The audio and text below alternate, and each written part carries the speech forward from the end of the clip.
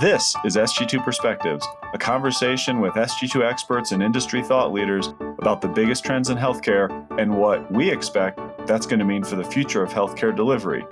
It's time to revisit your strategy, but look at it through the lens of where you are truly differentiated as you think about what you're investing in. Think about partnership or think about how you can change the game. This is not the time to be trying to do it all. Come back to your operations and think about how you can focus and what makes us great, what we can do exceptionally well. Welcome to SG2 Perspectives. I'm your host, Trevor Durin. We're thrilled this summer that our executive summit gets to return with an in-person option on July 28th and 29th, followed by a virtual option the next week on August 2nd and 3rd. For those of you who've known SG2 for a while, you know that the Executive Summit is our opportunity to share our perspective on the biggest strategic issues across the healthcare landscape. And here with me to preview this year's summit, I have three of the senior-most enterprise thought leaders from SG2, Bill Woodson, Jennifer O'Connor, and Brianna Motley to help me do that. And so thank you all so much for joining us again. Bill, the theme is new energy, new urgency, healthcare hits, reset. How are strategy leaders approaching planning right now with new energy and new urgency? Thanks, Trevor. When we came up with this title 9 months ago, we had an idea of what might be in discussion this time of year. It's a little bit different than what we expected or maybe hoped for because of the operating margin conditions and the financial realities that our members are facing now because of workforce and supply costs. Having said that, most of our members across the board are taking on a renewed look at their long-term strategic plan. And that might be a 2028 plan, it might be a 2030 plan. And that's academic systems and community systems alike. For the academic systems, in many cases, they've gotten a lot bigger over the last few years since their last plans. And they're thinking about how to pull the pieces together, including their academic and research engines. And maybe they'll put philanthropy in that bucket as well. And they've never really had to plan this way before. That's a unique challenge. The community health systems, in a similar way, have gotten larger because of partnerships or mergers. This is a new type of plan. And for most systems, it's a 9 to 12 month exercise. That is a top of mind issue for many of our members right now. At the same time, there's urgency in the near term. So there's a tension about short term versus long term perspectives. And in the short term, it's the competitive dynamics, given the market that they're in. It might be the new entrants, it might be private equity, it might be just about the volumes that are there or the volumes that are not there, and accelerating access for backlog and certain types of patients for the planners. But the tension between the here and now tactically and a longer term future that brings the pieces together differently is occupying their time, including a role in what innovation means for the future of their health systems. Just to build on that a little bit, Bill mentioned one of the biggest questions that we're getting within my team is around digital and what is the right balance of what you invest in when it comes to digital. We all recognize that there's been a little bit of a deceleration, but keeping that long-term perspective in mind, how do you use digital, leverage digital to truly transform the care experience, bring care closer to the patient? There's a bit of a tension there given the economic environment and the investment that is needed. How do you balance the risk of not doing anything now with the need to truly transform care delivery in the long term? So that is something that we'll touch on at a high level during the summit as well. Thank you, Brianna. And Jennifer, it's all about the biggest areas that hit reset. I am fresh off of PTO, Trevor, so I'm all about the new energy. We've been looking forward to something to be excited about. So that new energy part of the conference theme has been something we've been focused on. And I hope that members are excited about that as we are. Bill mentioned this idea of attention that the planners are experiencing right now. And that's something we heard recently in our strategy exchange session where our senior strategy leaders come together once a quarter and discuss their work and how it's going. And there was this real sense from some that there's a new energy around prioritization. We got good at it during the pandemic. We had to focus. Now we really need to prioritize. Finances feel really tight. And interestingly, a couple people raised their hand and said, I hear you, but right now we have this urgency. We feel behind. It's been 2 years of head down pandemic focus. Our competitors, particularly non-provider competitors, we feel are leaps and bounds ahead of us in the moves they've made in the last 2 years. So we can't prioritize. We feel like we have to do it all to catch up. that kind of new energy, new urgency tension and how it's hitting the planners right now, I think is really interesting. This conference couldn't come at a better time in my mind. Jennifer, you get to team up with Bill and kick us off with the keynote. What areas are you guys going to cover? Not surprisingly, one of the biggest resets everyone has experienced to some varying degree. Brianna mentioned digital, and I think virtual visits was the original reset. We went from 0 to 100 in the matter of weeks, days. Some of those folks set up their virtual platforms at the beginning of the pandemic, and we've continued to use virtual visits as a means to see patients. And there's been a lot of questions. Brianna and her team get these all the time. Is this really going to stick? Are we really going to get paid? How will we use this going forward? We can debate the degrees and the ways in which we will use virtual visits, but there's no denying that it has become a part of how we care for patients. We'll talk a bit about virtual visits as one of the biggest resets, and we'll dig into the disparity that we see among specialties. There are certainly some, like behavioral health, that have really taken off. Over 50% of all their visits now are done virtually and actually increased in 2021 over 2022. So they did not see that kind of return to in-person that other specialties did.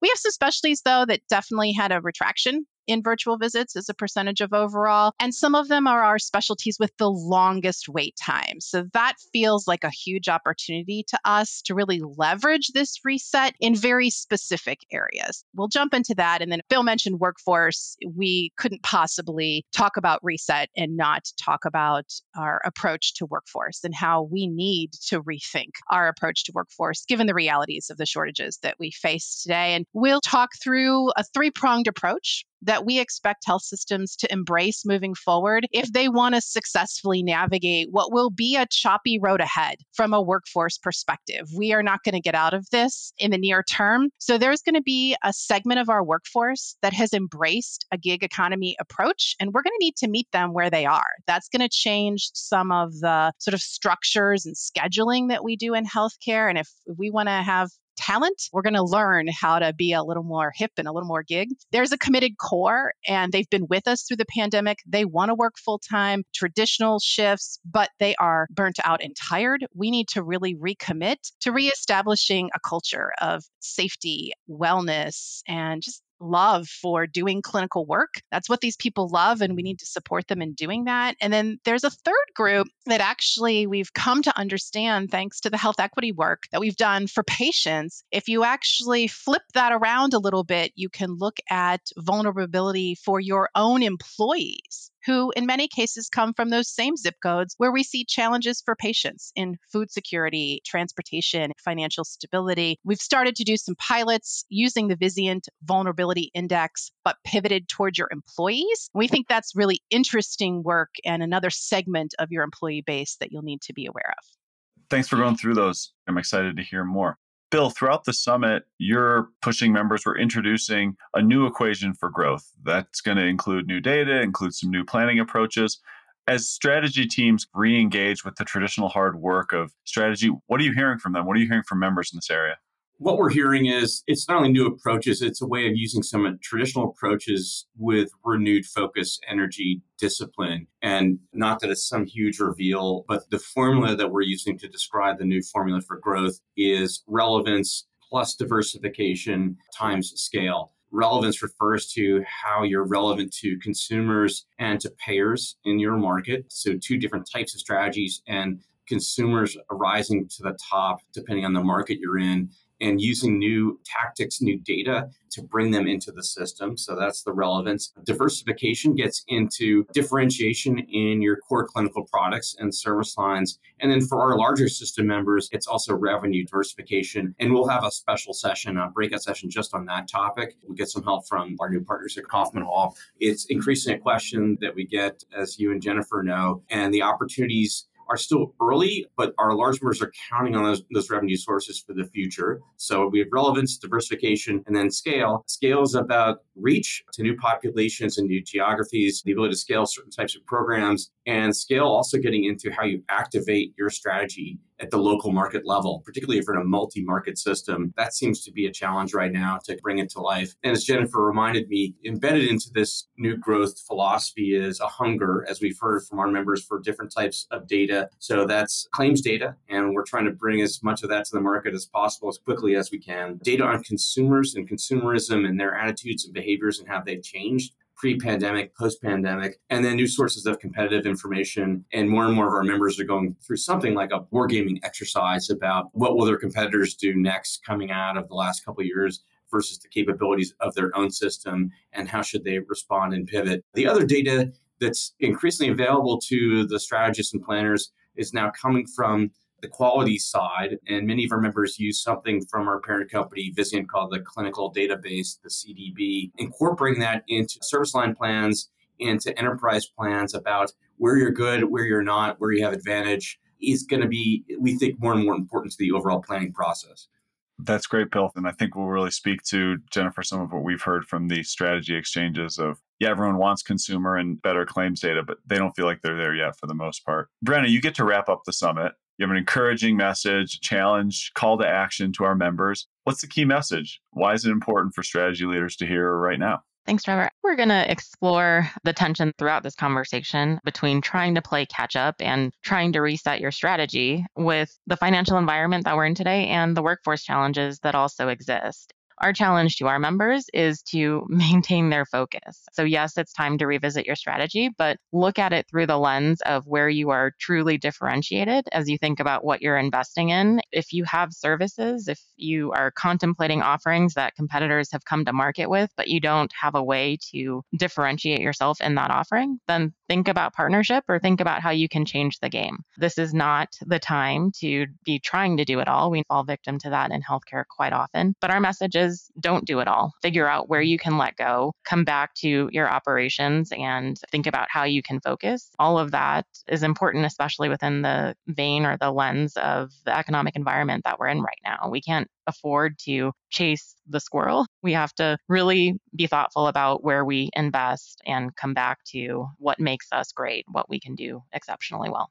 I think that'll be a great message for folks to hear and leave with after, inevitably, many of our sessions may not have as positive of a tone because it's a tough environment now. They're being pushed to do a lot, and there are a lot of those tensions. That kind of covers some of the biggest plenary sessions, but of course, there's breakouts throughout around health equity, care at home, financial strategy, consumerism, alternative revenue, life sciences, and of course, there'll be presentations from our partners at Kaufman Hall. Which of those sessions are you looking forward to, or are they discussions that you're already hearing a lot from members? Brianna, you get first pick.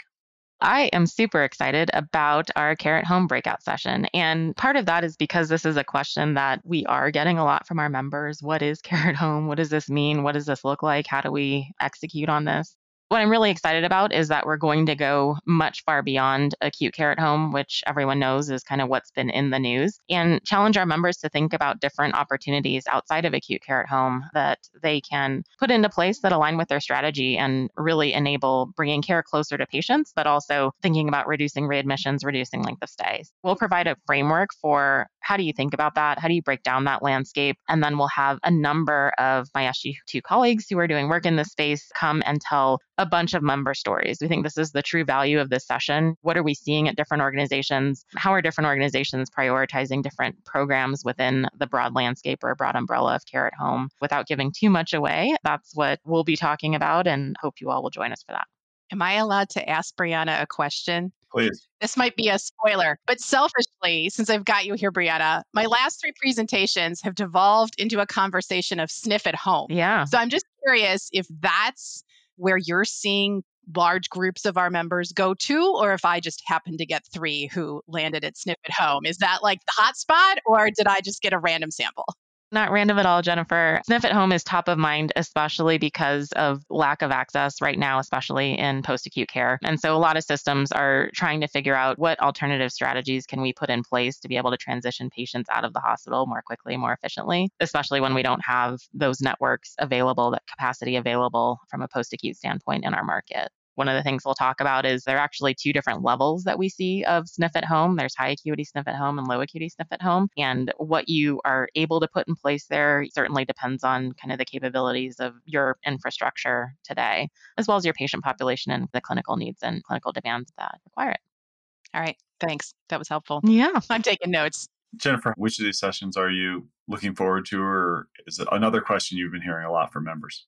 Not to sound self-serving, I'm moderating the workforce panel, so it is top of mind, but we'll delve a little deeper thanks to some colleagues who are joining us across Vizient and some of our partners. So some of the leads from Vizient Advisory Services who are out there every day helping you figure out how to reconfigure staffing. Given what's going on, our own Janelle Kwan will join the panel. We'll talk a little bit about AI and how we're seeing that as a support mechanism when we're challenged in workforce. We'll also have our friends from VIA Workforce Solutions, which is contract labor, formerly part of Vizient, spun out about a year ago, who really have the pulse right now on what's happening with contract labor, and in fact have been working on projections for the next 12 to 24 months, what we can expect in terms of use of contract labor. Are we really seeing the demand come down? Are we seeing the rates come down at all? We'll talk through that. And I think most importantly, what it'll take to give people that glide path so we can get people off of contract labor and back into our organizations. Even if it's not full time, for those who want a more flexible schedule, at least we can bring down that agency rate, which is such a drag on the margin. We'll definitely dig in there. The one I'm excited about that I have nothing to do with is around health equity. I mentioned tensions earlier, and we've talked about it throughout. There's been an acknowledged tension, particularly for our planners, that health equity is now a stated goal